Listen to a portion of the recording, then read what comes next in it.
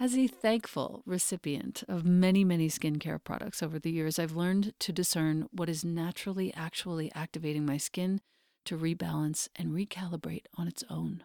That's what your skin is meant to be doing, and it keeps getting disrupted by all these choices that we make. So, when the founder and creator of Herbal Face Food reached out to me, I was all ears. I didn't know why at first. It turns out that Herbal Face Food is the most potent antioxidant skincare line on the market today, period. The raw plant ingredients in each of their products are never processed, never manipulated with synthetics or emulsifiers. These anti-aging botanicals are combined with the most precious plant concentrates, and they have changed my skin. Here's how. I'm going to talk about two of the products, the Herbal Face Food serums and the cream.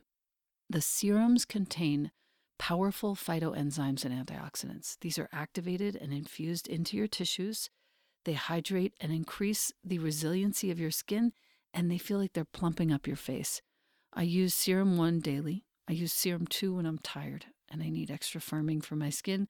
And I use the X, which is also known as the Cure, for a small patch of rosacea that flares up every now and again, which you cannot see because of these products. When you feed your skin with Herbal Face Food, you will feel real live ingredients at work. An activating flush, an invigorating tingle, some warmth, all of these are evidence of your skin healing at the cellular level and years of damage reversing. The cream is the most potent moisturizer I've ever tried, and I've tried them all. I live in the high desert. This cream contains 102 of the world's most powerful anti-aging botanicals and is also the world's first and only edible SPF with a protection rating of SPF 50+. And this is accomplished 100% by plant power. And you can expect intense hydration, soothing for your tired skin. You can expect to see inflammation calmed and rebuilding of elasticity, so your complexion looks and feels more smooth and more radiant. Herbal Face Food is not plant-based. It's plant-powered. It has the highest rating on the ORAC anti-aging scale. ORAC means oxygen radical absorbance capacity. I never knew what that meant before. The highest, over 30 million on that scale. By contrast, vitamin C in skincare rates under 100,000. Herbal Face Food is using all post-consumer recycled materials and packaging. They use glass and aluminum, which is super easy to recycle as well. The products and packaging are 99% free of plastics. They contain no ingredients that involve the destruction or harm of any plant, animal, or marine life. These are 100% plants only, these products. These active concentrates are coming from the seeds, the fruits, the leaves, or the flowers of the plants only. These products have been a complete revolution for me. I know that you will love the way your skin looks and feels after using it even for just a day or two. And the best part is that Herbal Face Food has offered us, you, my community, a code to receive 20% off forever, ever. The code is capital ELENA 20. Once again, that's my name in all caps, Elena 20. The site is herbalfacefood.com. The code is all caps Elena 20. It's not just your first purchase, it's any purchase. You will love these products, and I am so grateful, Herbal Face Food, for the change that you have made in my life. Thank you. Welcome to the Practice You podcast. My name is Elena Brower.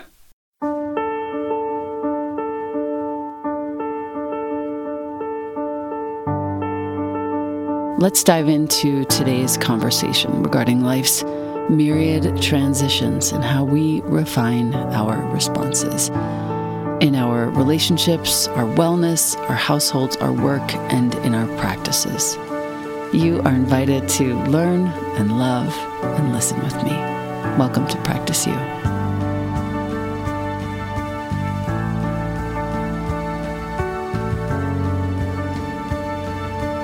Welcome back to the podcast. I have with me two new-ish friends, one of whom I've met in person, one of whom I haven't yet. These are two co-authors of one of my favorite books of the last 12 months.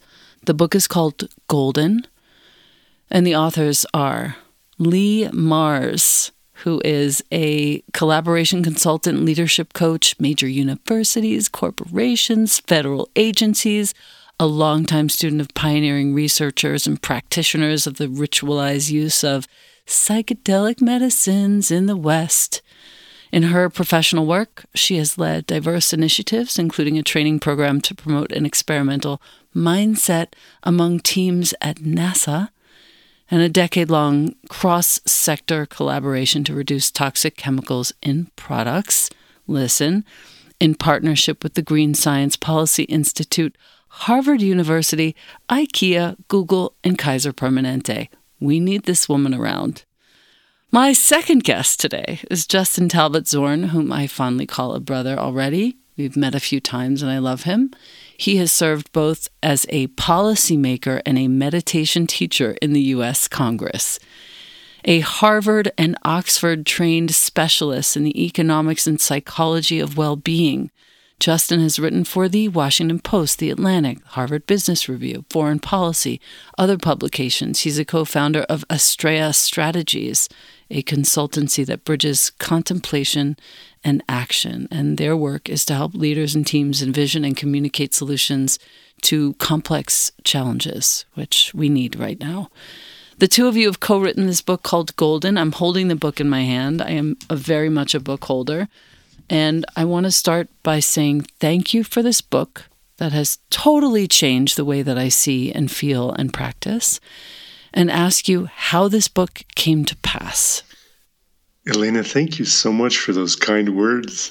So good to receive that and so good to be here with you. This book came from a feeling about the state of the world that could be summed up in a question. What are we going to do? How can we possibly be helpful and effective in making things better? It was early 2017, and Leigh and I were just both feeling at a loss. And independently, we both came to this feeling that maybe the answers might not come through more data, more thinking, more talking. Maybe the answers lie in the silence. Not just getting beyond the noise or taking a media fast, but actually listening deeply to silence, finding the most pristine attention that we could find. So we took this hunch. It was during a moment of transition in the world, as for anyone who remembers early 2017. We took this hunch and we decided to write an article about it. Leigh, you want to take it from there? Yeah. So we pitched this idea to Harvard Business Review that we would write. We pitched a few ideas, kind of managerial, regular ideas when we decided we wanted to write together. But we also threw in this wild card of talking about silence. And we got a response back, just write about silence. Thanks. So with this full permission, we started to explore these ideas that we were having, that maybe some of these answers would come from beyond all the mental stuff, all the thinking, the talking, the arguments. And we wrote a really simple, straightforward article that ended up going viral. And it's actually, I think just tomorrow is its 6-year anniversary of that. And when we got that response, which was really unexpected for us, we took pause. We stepped back and thought, what is this? What's being asked of us right now? And then we just set out on this exploration of these conversations with neuroscientists and politicians and artists and poets and whirling dervishes and all sorts of fascinating humans, a man incarcerated on death row, a Grammy-winning opera singer, as you know, and asking them this question, what's the deepest silence you've ever known? And it was really their answers that helped shape what became the book, because we went far beyond auditory into informational internal noises. And then this amazing space of silence is not just the absence of noise, but a presence. On page 10 of the book is where I start dog-earing like a maniac. And you say, so how then do we respond to the onslaught of noise? If meditation isn't for everyone, which ostensibly it isn't, but I dare say it might be? How do we bring remedies to the scale that's necessary in today's world? In this book, we propose an answer. And then in bold, it says, notice noise, tune in to silence. And there are three sort of aspects of this. I love a list. And the first is pay attention to the diverse forms of auditory, informational, and internal interference. So cool. That arise in your life. Study how to navigate them. Awesome. Number 2, perceive the small pockets of peace that live amidst all the sounds and stimuli. Seek these spaces. Savor them. Go as deeply into the silence as you possibly can, even when it's only present for a few seconds.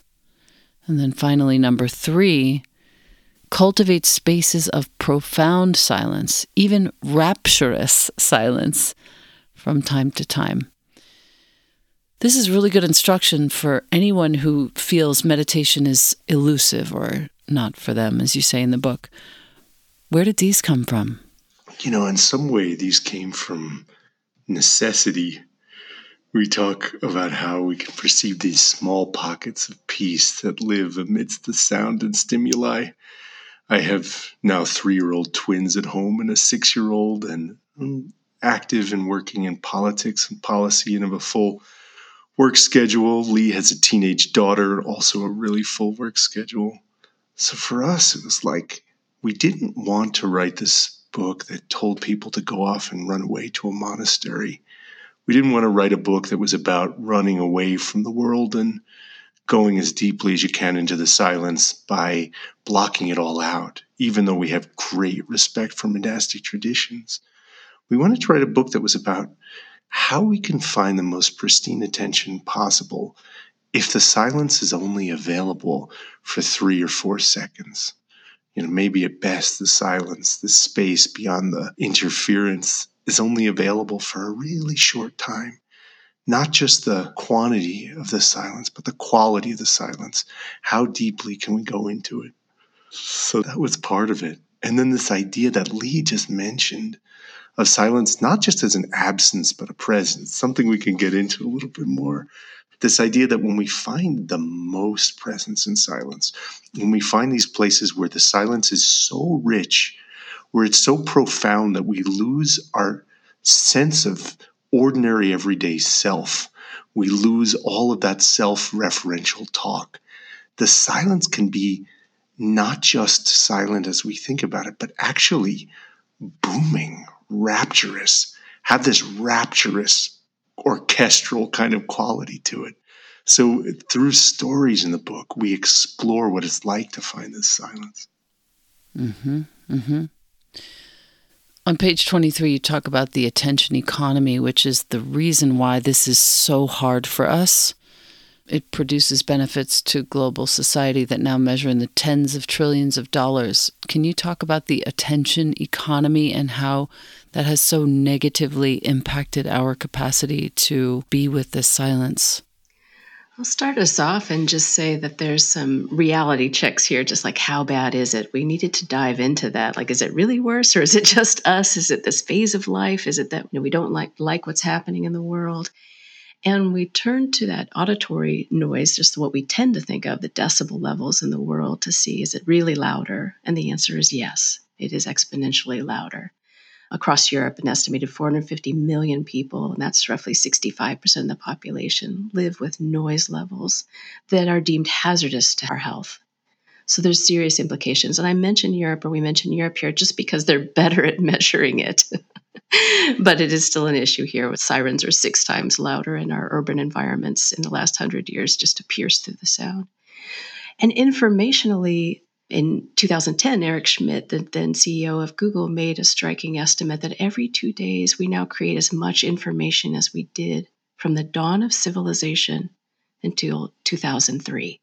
So there is just a mass proliferation of mental stuff. Grabbing. Every 2 days. Yeah. We produce more information between the dawn of civilization and 2003. Yes. That is his estimation.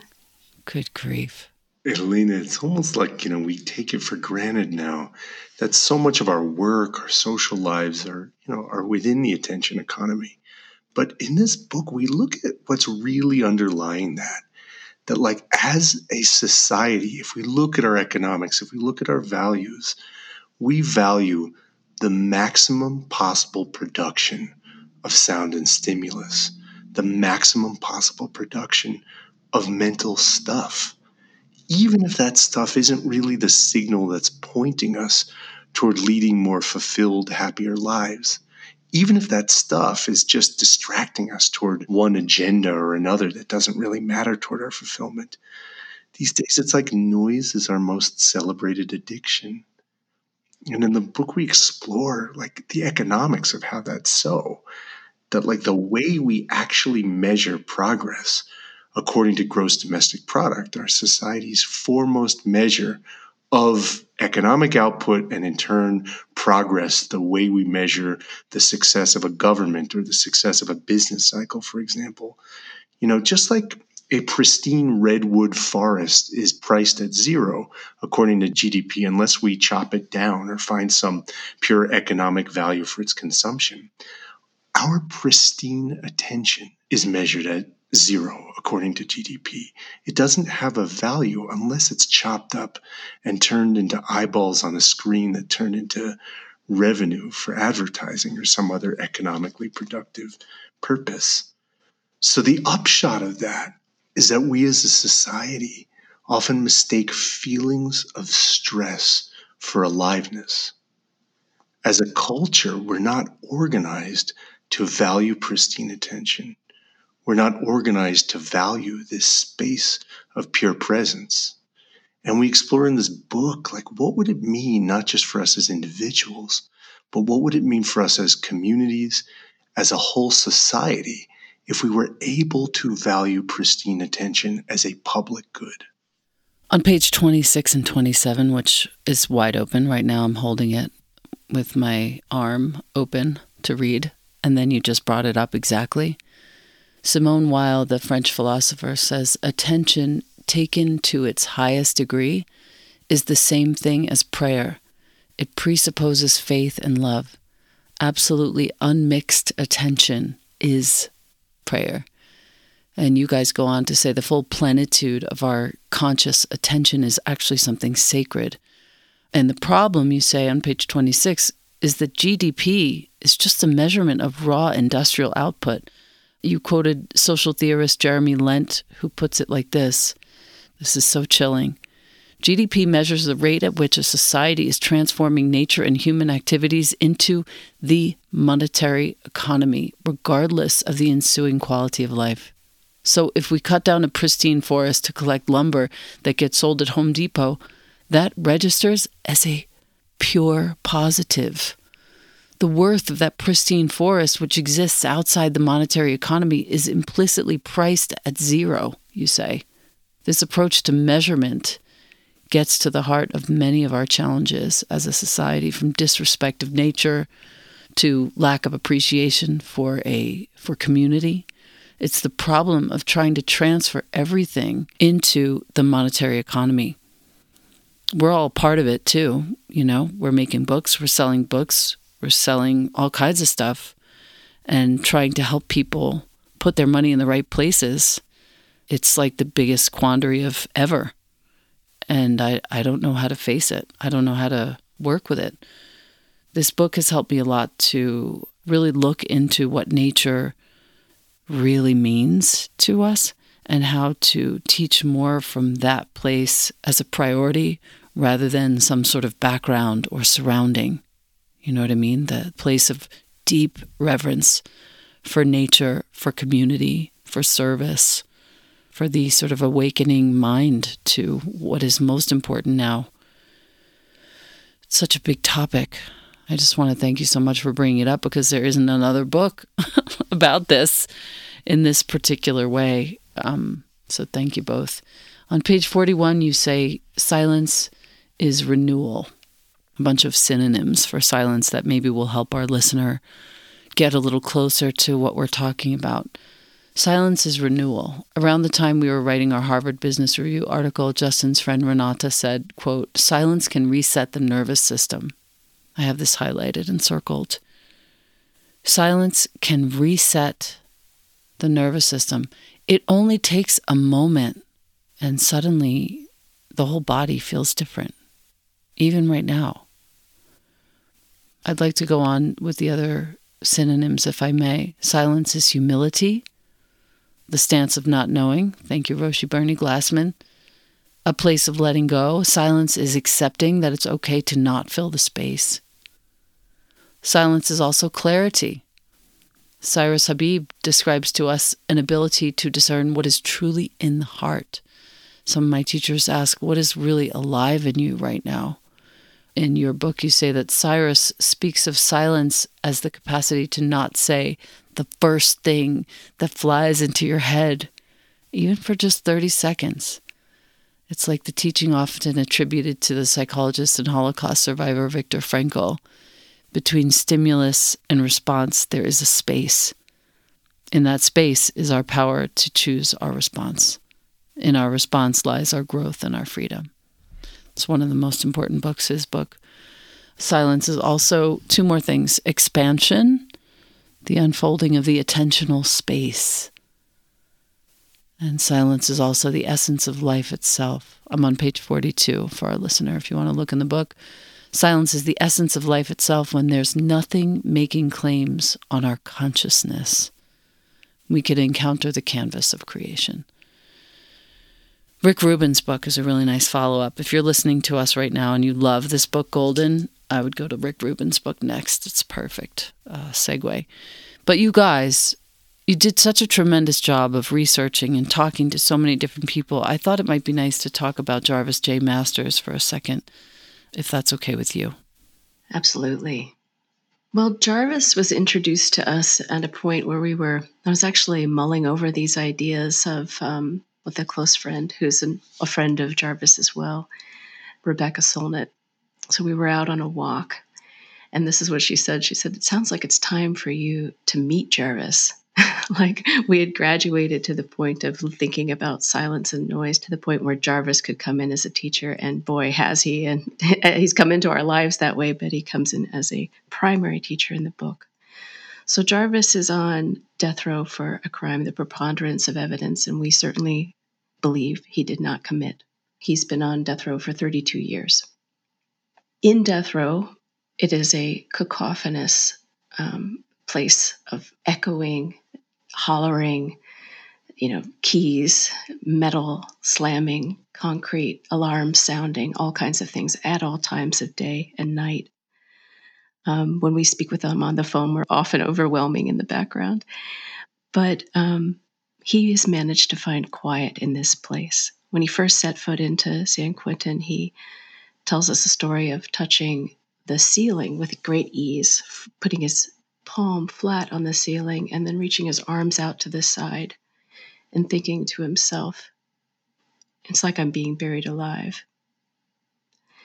And even as a 19-year-old young man, he knew that thought would kill him if he kept entertaining it.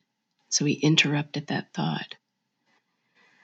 Many years later, he came across Buddhism, Tibetan Buddhism in particular, and started to get interested in the practices there in sitting, quiet, and meditation. When he was first introduced to that idea, he thought, "Are you crazy? Like closing your eyes in prison and tuning into something? No way, man. I got to pay attention to everything that's being said and everything that's happening at all times." But still, he tried it, and he took to it really well. And in particular, the place of compassion.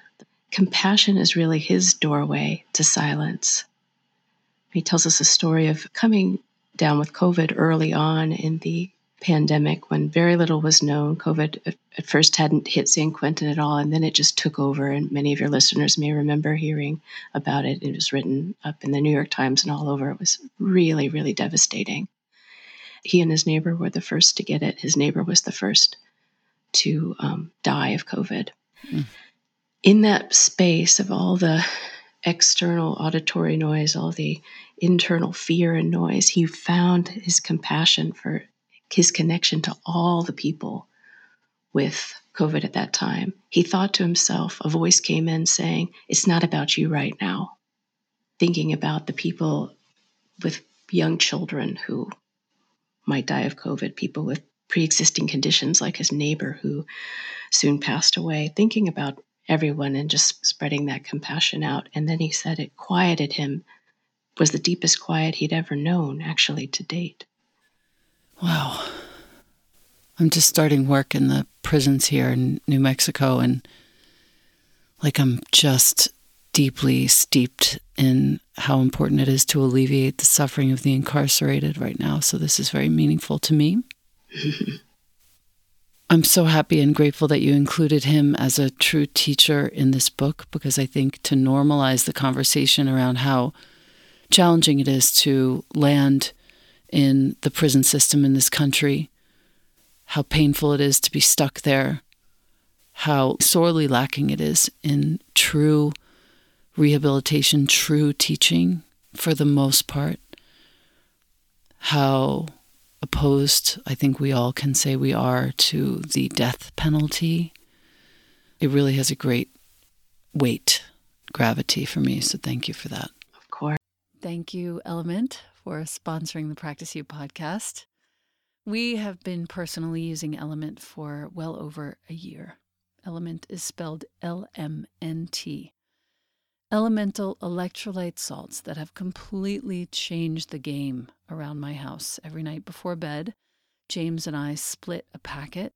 Helps us sleep, helps us get good solid rest, and helps combat fatigue, muscle pain, fogginess, irritability even. Did you know that your cells need electrolytes for optimal function? And if you're struggling with any of those things, you might just be deficient in electrolytes. They facilitate hundreds of cellular functions in your body, including nerves, hormone regulation, nutrient absorption, fluid balance.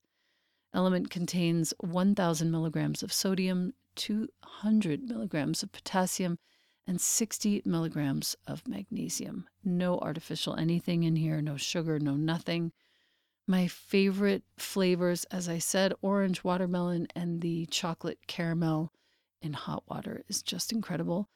Element comes in tiny single-serving packets you can carry with you wherever you go. They're great on planes as well. With my link, you get a free sample pack with any order so that you can try all the flavors. And that link is drinkelement.com/Elena. The spelling is DRINKLMNT.com/Elena. Thank you so much again, Element. Again, the link, drinkelement.com/Elena. I'll just add one thing that's so important, what Jarvis pointed us towards early on, again, when he did step into his cell, and as he started years later to find a practice, that he really got clear on that the way to quiet the noise in this impossible situation was to quiet his responses to the noise. And that's been his decades-long practice. And for him, one of the most quieting things to do is to tap into that compassion that he feels for all people, for all beings. Mm-hmm. Mm-hmm. On page 124, you quote Neruda, and I would love to turn to that page. The Still Small Voice, page 123, is this section.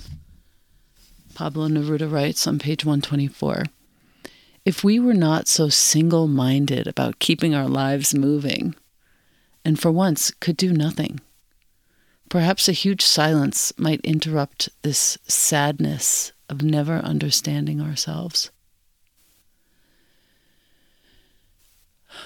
And I circled this and have lived with it for some time. I brought it with me into the practice period in January when I was meditating for 6 or 7 hours a day for a month. Never understanding ourselves, the tragedy of this, and the gift of, and I realized the luxury and the leisure and the privilege that I had to sit for that many hours for that many days consecutively. It is the, I think, biggest tragedy of our time. This problem of never understanding ourselves because we never actually stop.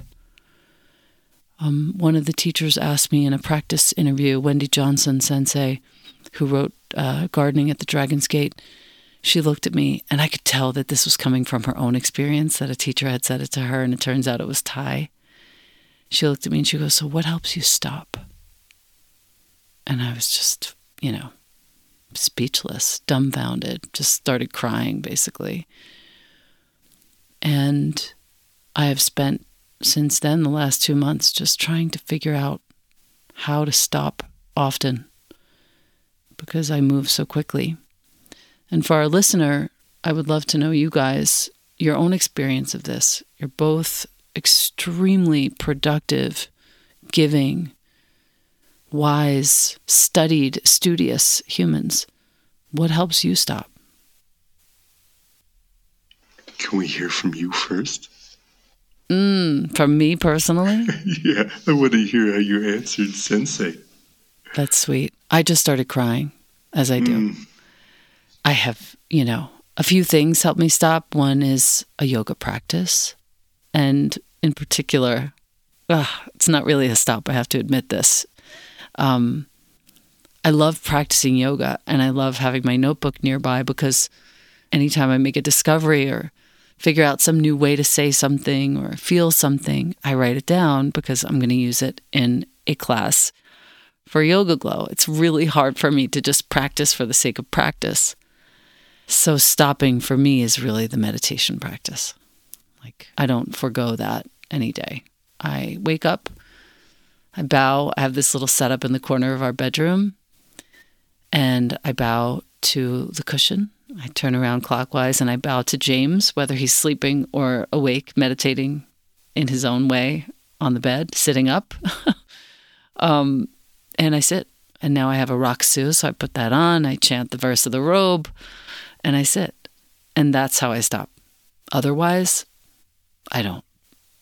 It's really hard for me. And I've started, secondly and lastly, making myself tea in the morning, like serving myself a proper Chinese tea with the whole setup, everything, chashi, I think it's called, the mat that I put down, my brazier, my tea kettle, my little side handle, everything that goes into a full ceremony of tea served to one person. And I'll sit there and have tea for a little while, and then I'll set up my computer and actually work with my tea and process my email for 30 minutes or so. But that's not even stopping really either. You know what I mean? Uh-huh. Mm-hmm. I knew it might sound like a cop-out to ask you to go first, but I knew your answer would be really beautiful and really helpful. Well, ish. I mean, I don't really stop. Like, I stop for meditation. I don't really stop otherwise, but I really enjoy deeply, and I think this is important for our listener, I enjoy deeply what I'm doing. And that took many years and a lot of effort to create the sort of circumstances to be doing what it is that I love all the time, not just some of the time. I think there's such a key in that when you said enjoy deeply what you're doing. Because, underneath this question, like, how do you stop, is also like the question of stop what? Stop this momentum of what for us, for Leigh and me in this book, is unwanted distraction, unwanted in the sense of not what we truly, really want. And for me, often what needs to stop is this kind of like momentum when I'm in my email, when I'm checking social media, when I'm like so focused on some tasks in my head that I've lost sight of my breathing body, my feeling body. I've lost the connection to what really animates life, which is the appreciation that leads to love. So for me, how do I stop? Is like, how do I reconnect to the appreciation through which I can reconnect to the love? And for me, one thing that's super simple for me is a luxury that you and I have, Elena, out here in Santa Fe is a lot of sun. Not at the moment. God, it's a rainy day. It's a cloudy day here now. Mm-hmm. We're getting that atmospheric river from California has made its way over. But we get a lot of sunshine. But I step outside and I feel the rays of the sun. I feel the ways that the sun nourishes the earth, the way that the sun makes the plants grow, the way that the sun makes life possible. And all of a sudden, all that stuff in my head, all that stuff in my email inbox and on Google Drive. And I'm able to, not totally let go of it because it's still there to attend to what it needs to attend to. But I'm able to cut through it for a moment and reconnect to the essence. Sometimes when I do that, I take a simple gesture that, can look a little bit fluffy or new agey to the outside observer, but I usually do it when no one's around, or maybe just my kids watching me. I just hold my heart. And I just feel my heart breathing, feel the breath in my chest. And just holding my heart, something so simple, but reconnecting to the heart, reconnecting to the body, getting away from all that mental stuff. These are just simple things that may not happen in total silence, because that's not how we define silence in this book. But it brings me back to the place where nothing is making claims on the consciousness. It brings me back to this place where nothing is interfering with the true perception and intention with respect to what's really good for me, for my family, for what I perceive to be what's good for humanity. I'm able to connect to the essence. Where nothing is making claims on our consciousness. I want to hear what you have to say, Leigh, also, but I just want to step in and say, how exactly is that possible for a single mom who's dealing with 3 kids and no help? These are the people that I instantly think about when I hear this. I don't want to be argumentative or anything. I just want to point out that I have you. If you are that person, I have you in my consciousness. I don't even know what to say about this, but I have you in my consciousness. I'm seeing you in the early morning before anybody wakes up. I'm seeing you in the late evening while everyone's already asleep, just gathering yourself for a moment of this where no one is making any claim on your consciousness. Well, I'm so glad you mentioned this, because this is why we wanted Jarvis to be our guide.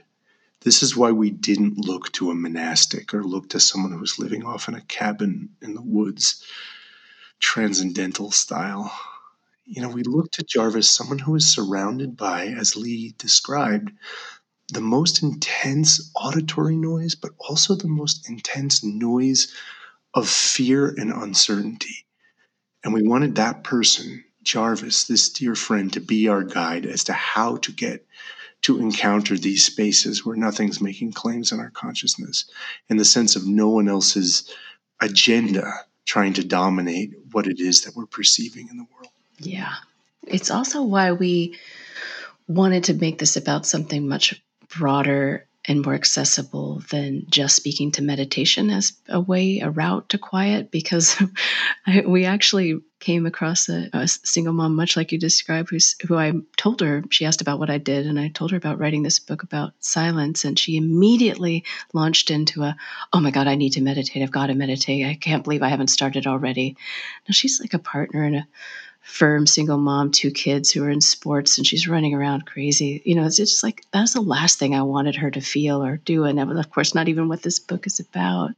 But we really wanted to create an awareness that silence and quiet can come in that moment that you just pointed us towards, Elena, just in a moment, in that stepping out to the sun, like Justin was describing, that it could come through infinite ways. She really loved to walk her dog. That was her thing. That was her quiet. Perfect. It can come through so many routes, or just a moment getting up a tiny bit earlier than the kids before the chaos ensues, and that's what she ended up really finding her quiet in. So that is what we're interested in, is the silence, the quiet, whatever we find, however we find our route there, that gets honored. It's not seen just as a silly hobby. It's not as highfalutin as other things, those kinds of, that's just democratizing this a bit. Yeah. I get that. Yeah. You also touch on my teacher on this page, 125, the facing page, the medicine that Roshi Joan talks about in her work. Facing ourselves in silence means having the courage to become more aware of what's been hidden. While talk of, quote, a still small voice implies a sort of biblical kind of divine revelation. What we're really talking about here is something more familiar and accessible. Intuition. I would love to talk about this.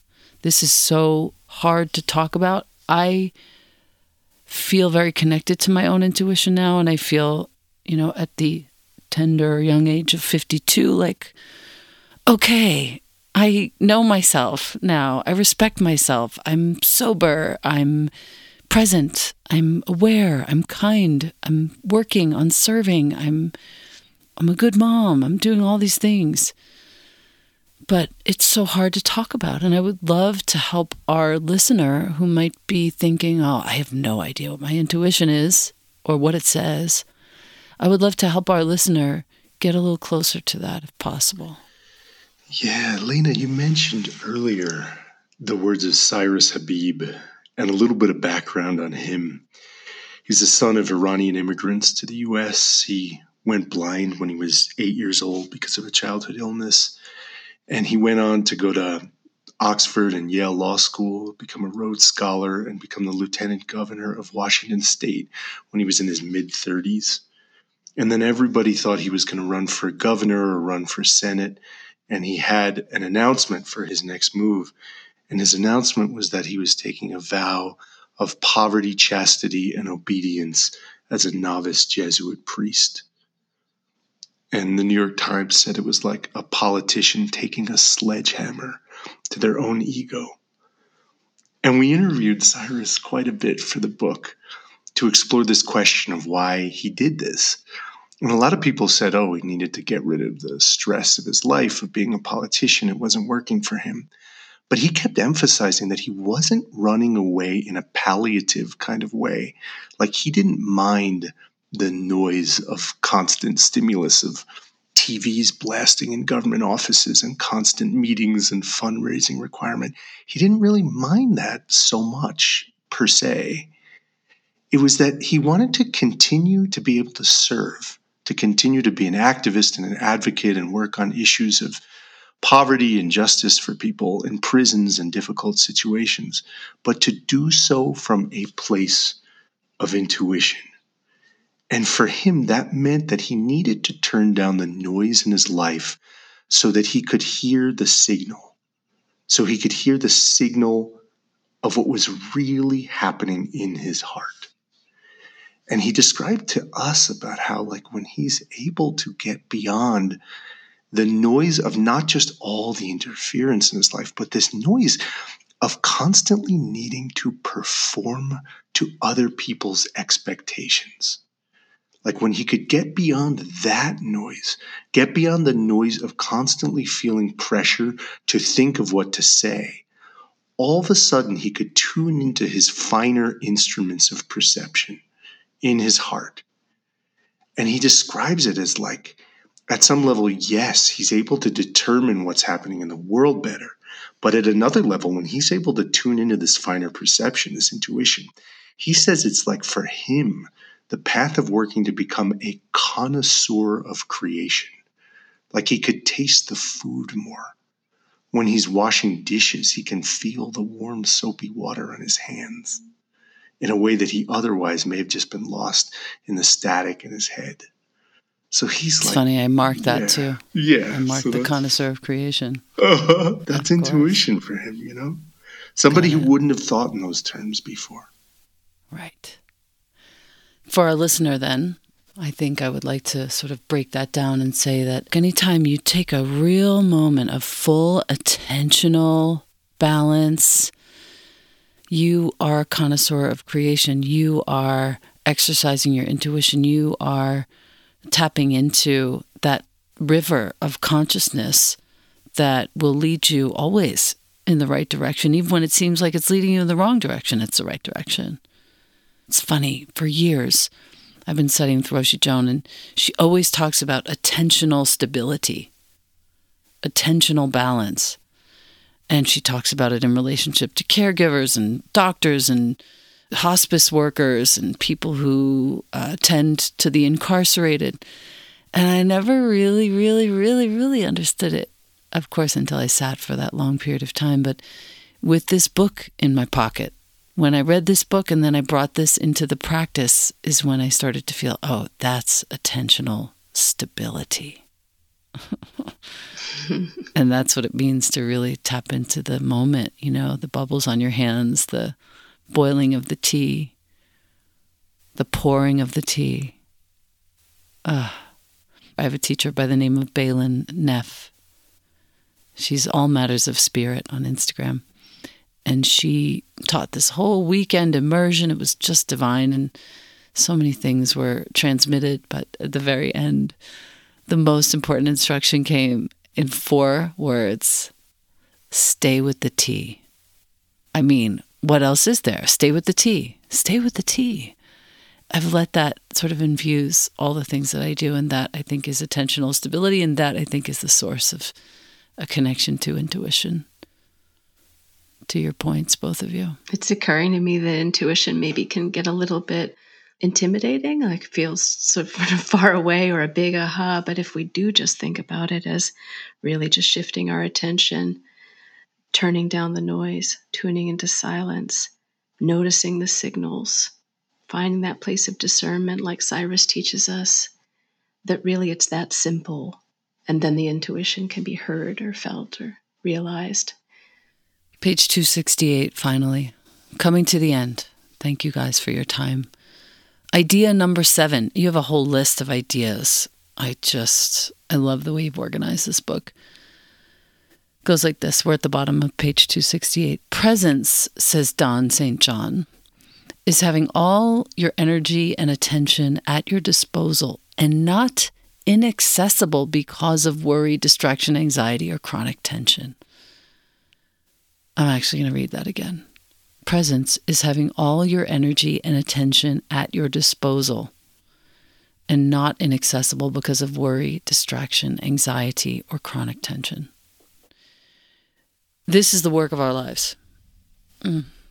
I've spent months and days, we all did, spent years during this COVID time disconnected from each other, and yet we could be totally connected to each other across thousands and thousands of miles and hemispheres and time zones.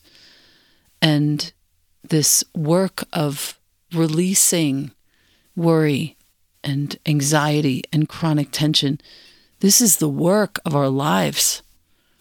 To enjoy the connectivity that we share and to not have those habit energies come into play.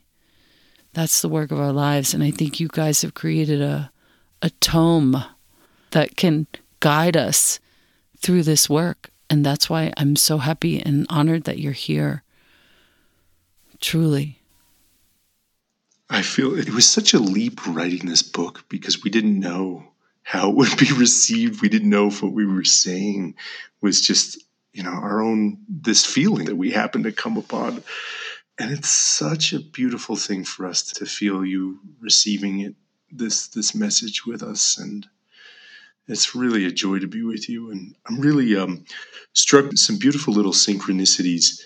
I'm due for a catch-up later today at 2:00 my time with Don St. John, who's an old friend who I haven't caught up with in a while. And he's this somatic relational psychotherapist who wrote a beautiful book called Healing the Wounds of Childhood and Culture based on his experience in going through severe traumas as a child and coming out to be this joyous, wonderful helper in the world. And the other synchronicity there is that quote of his that you read reminded me so much of something, a quote I was contemplating this morning when I woke up, which was something I read from the Christian mystic Cynthia Bourgeault, where she says something to the effect of, to not ever do something in a state of internal brace. The brace, the internal holding and brace is never worth the brace, cost. B-R-A-C-E. Brace, like a tightness and holding. And I was just this morning contemplating that quote and do I really have license to let go of that holding?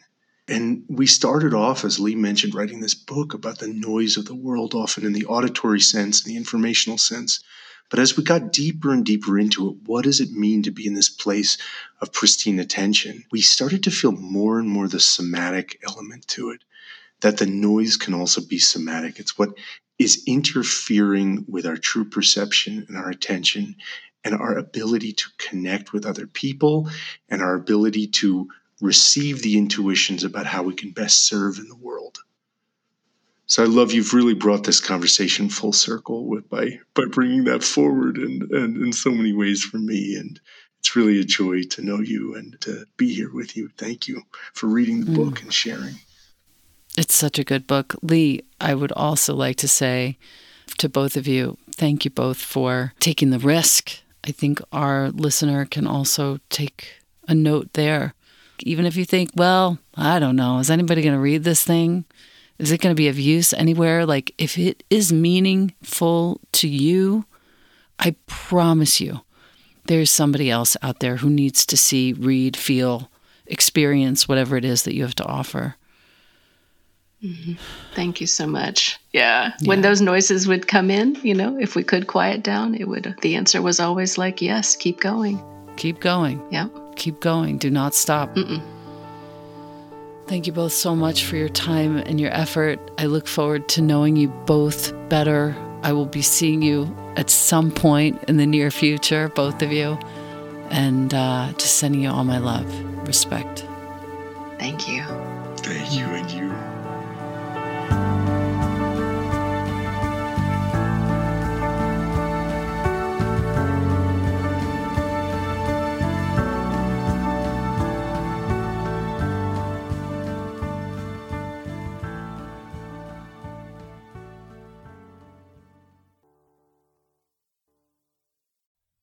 Thank you, AG1, for sponsoring the Practice You podcast.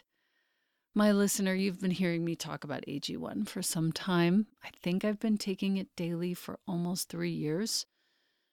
75 high-quality vitamins, minerals, whole food-sourced superfoods, probiotics, and adaptogens in one scoop in the morning. The best way to start your day.